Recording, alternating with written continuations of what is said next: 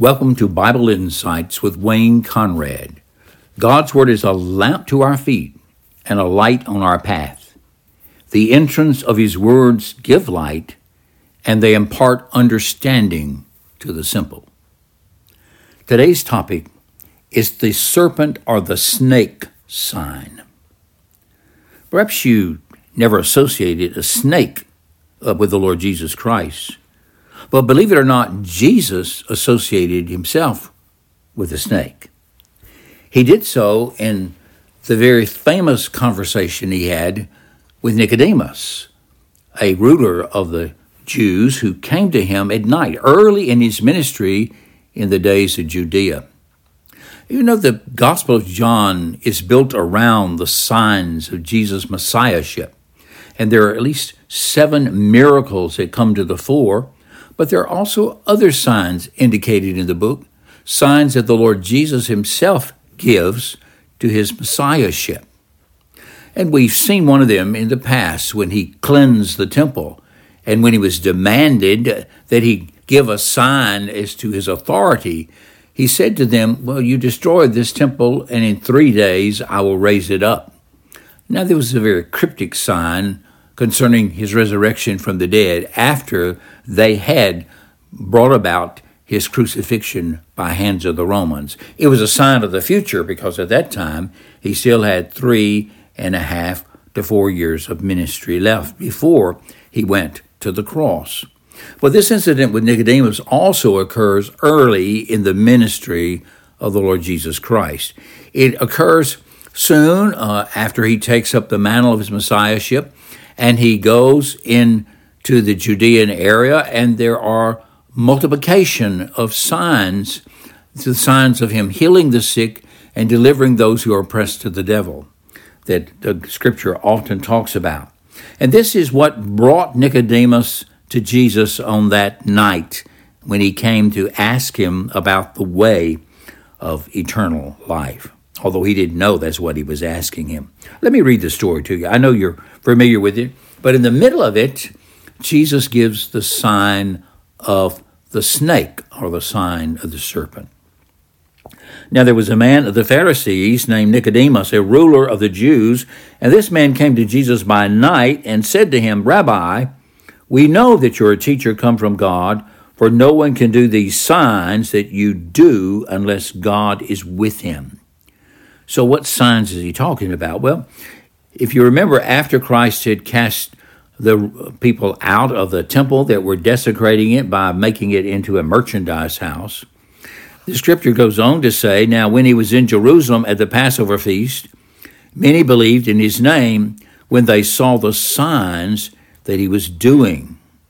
Now those signs were the ones I've already mentioned, healing of the sick and raising those up from spiritual oppression that were underneath the temporary control of the devil himself. So Nicodemus is convinced by these signs that Jesus is a teacher, an authorized teacher from God, i.e. probably perceiving of him as a prophet. Now when he begins his conversation with Jesus, Jesus answers him. And what he says caught Nicodemus by surprise. Listen to him. Truly, truly, I say to you, unless one is born again, he cannot see the kingdom of God. Now, Nicodemus was absolutely flustered and wasn't sure what to say, but this is what he said. How can a man be born when he's old? Because he has only the physical in mind, so he's thinking about, how can I get back into my mother's womb and start all over again? That's impossible. How can a man be born when he's old? He's already here. Can a man enter a second time into his mother's womb and be born? And so Jesus answers him, truly, truly, I say to you, unless one is born of water and of the Spirit, he cannot enter the kingdom of God. That which is born of the flesh is flesh, and that which is born of the Spirit is spirit. Do not marvel that I say to you, you must be born again. The wind blows where it wishes, and you hear its sound, but you do not know where it comes from or where it's going. So it is with everyone who is born of the Spirit. So Jesus points him to the reality of a spiritual rebirth. Now we call this regeneration. That is a new life. that God gives. It's not something that man produces. It's something that God gives. As Jesus said, that which is born of the flesh is flesh. Flesh gives birth to other flesh. The Spirit gives birth to spirit. So it's God's Holy Spirit that enables one to be born again. In fact, it is the Spirit himself who produces this new birth. He is the one who brings it to pass. So Nicodemus says, well, how can these things be? He wants to know, how is this possible? What makes this happen?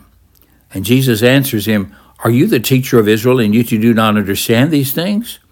Truly, I say to you, we speak of what we know, and we bear witness of what we've seen, but you do not receive our testimony. Now, the you there is not just Nicodemus, it's a plural you. He means the Jews in general, especially the leadership of the Jews, of which Nicodemus was one of the representatives. In other words, Jesus is already giving signs, and yet they do not receive them or believe the testimony that they bear to him. But he goes on to tell Nicodemus, if I told you earthly things and you do not believe, how can you believe if I tell you heavenly things? And then here's the clincher. No one has ascended into heaven except he who descended from heaven, the Son of Man. So Jesus is identifying himself here as the Son of Man. That's language from the prophet Daniel. Now it's also used by Ezekiel or Jeremiah, in which he's referred to as Son of Man. But there, God is addressing him as simply a mortal. He's one of humanity. But when Jesus uses it, he has the Daniel reference in mind, the one whom God will entrust the kingdom to. But he goes on to say, in answer to Nicodemus' question, how can these things be? And he gives him this sign. Here it is. And as Moses lifted up the serpent, that is the snake in the wilderness, so must the Son of Man be lifted up, that whoever believes in him may have eternal life. Now, he's talking about something that happened to Israel in the days of their wandering in the wilderness, and it involves snakes. Well, he's talking about the incidents recorded for us in the book of Numbers, chapter 21, verses 4 through 9. And here's what that text says. From Mount Hor, they set out by the way to the Red Sea to go around the land of Edom. It's talking about the route that the Hebrew people are taking. And the people became impatient on the way. This is a long way around. They're avoiding conflict with a group of people that are their distant relatives, the Edomites. And the people on this long way become impatient. Oh, how we need to guard against impatience in the things of God, and with God directing our lives and us seeking to follow after God. Sometimes we become impatient, but impatience often breeds sin. That's certainly what happened among the Hebrews. Here it says, the people became impatient on the way. As a result of that, the people spoke against God and against Moses. They're speaking against God himself, who's delivered them, and Moses, the appointed leader God's given them. And this is what they say to Moses. Why have you brought us up out of Egypt to die in the wilderness? For there's no food and no water, and we loathe this worthless food. Now, this is after they have met God at the mount of the thundering and lightning when God gave the Ten Commandments, and when God had given the old covenant and delivered it to Moses, who delivered it to the people. And he provided them miraculously with food from heaven to nourish them. And they call the bread, what is it? Which is manna. That's what manna means. So here they're even despising the gift that God gave them that sustains their lives. So they say, we loathe this worthless bread. But that bread was not worthless. It was miraculous bread that kept them alive. Well, this is God, Yahweh, the covenant God's reaction to this. Then Yahweh sent fiery serpents among the people, and they bit the people, so that many people of Israel died. Now, this is a living historical reality. The people sinned grievously against God by speaking against him and against Moses. And the wages of sin is death. That's what was promised to Adam in the garden. And now this is what's being demonstrated directly by God, sending the fiery snakes, the venomous snakes among the people, who bit the people, and many people of Israel died. Many people died. As this went on, the people came to Moses, and they said, "We have sinned because, or for we have spoken against Yahweh and against you." So the judgment that God sent upon the people among them, by which many of them were dying and others would die, or all of them, if something didn't happen, awakened them to the reality, we have sinned, and we need to acknowledge it to God and to Moses. And so they came to Moses, acknowledging their sin. "We've spoken against Yahweh. We've spoken against you. Pray to Yahweh that he take away the serpents from us." In other words, they're asking Moses to go to God and ask him for mercy by stopping the infestation of the snakes that are biting the people and are killing them. And so Moses prayed for the people. Now then, here is where Jesus is taking the sign from. Yahweh says to Moses, "Make a fiery serpent and set it on a pole. And everyone who is bitten, when he sees it, will live." Now, what is this? A fiery snake, a fiery serpent. He is to make a fiery serpent, a metal serpent. He's to take a cast. He is to make one that looks just like the snakes that are biting and killing the people, and set it up on a pole so that people will look at that snake on the pole when they're bitten. And God says if they look at it, they will live. Now, Jesus says this, "So Moses made a bronze serpent and set it on a pole. And if a serpent bit anyone, he who looked at the bronze serpent lived." That's what Moses wrote. And this is what Jesus said. He said, "And as Moses lifted up the serpent in the wilderness, so must the Son of Man be lifted up, that whoever believes in him may have eternal life." He's talking about the Son of Man himself being lifted up on the pole. This is a reference to death by crucifixion. And Jesus is saying the reality of the new birth can come about because God is going to visit the punishment that's due the people who sinned upon me, the Son of Man, that whosoever will look upon me, the crucified Christ, may have eternal life. Now, there are other scriptures that support this. Two more I want to call your attention. John chapter 12. This is toward the end of Christ's ministry, so forward about 3.5 years. And some Greeks came to the disciples asking to see Jesus. And so, I believe it is, Philip took him to Jesus. And when they come to Jesus, Jesus says again these kind of words.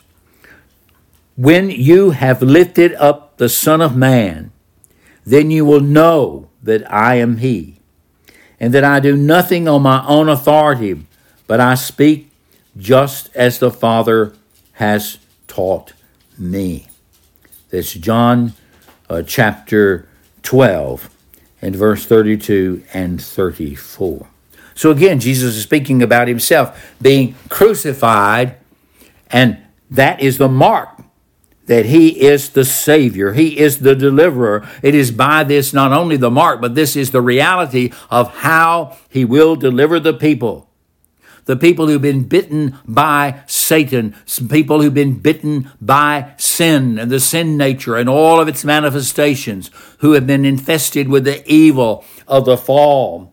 How can people be born again? How can they be forgiven of their sins? Well, they can only be forgiven of their sins and be born again by the operation of the Spirit of God, who has taken the Lord Jesus Christ as the deliverer by means of his crucifixion on the cross. Now, Paul explains this theologically in his writing to the Corinthians. This is what he says in 2 Corinthians chapter 5. He talks about the message of reconciliation that's been invested in the hands of Christians. He says, therefore we, that is we Christians, are ambassadors for Christ, for the Messiah. God's making his appeal through us. We implore you on behalf of Christ to be reconciled to God. For our sake, he, God, made him, Jesus the Christ, to be sin who knew no sin, so that in him we might become the righteousness of God. You see what he's saying?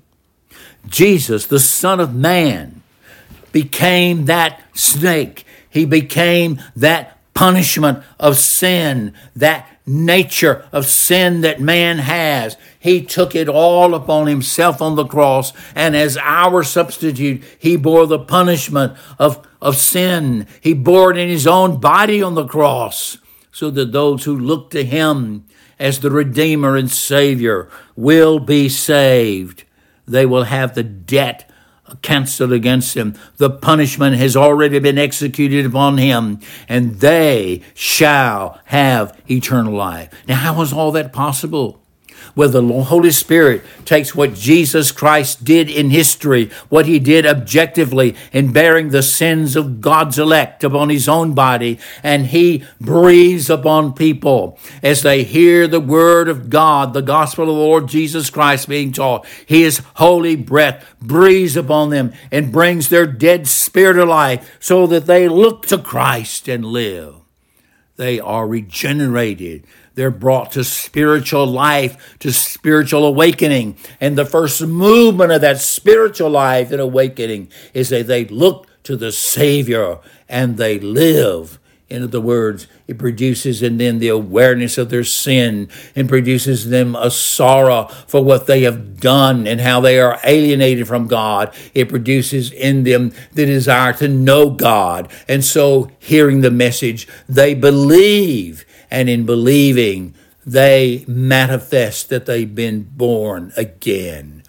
And therefore, they have, through faith in Christ alone, the gift of eternal life.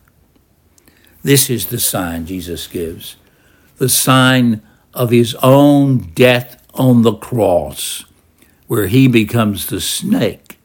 He becomes the punishment that was sent to the people for their sin.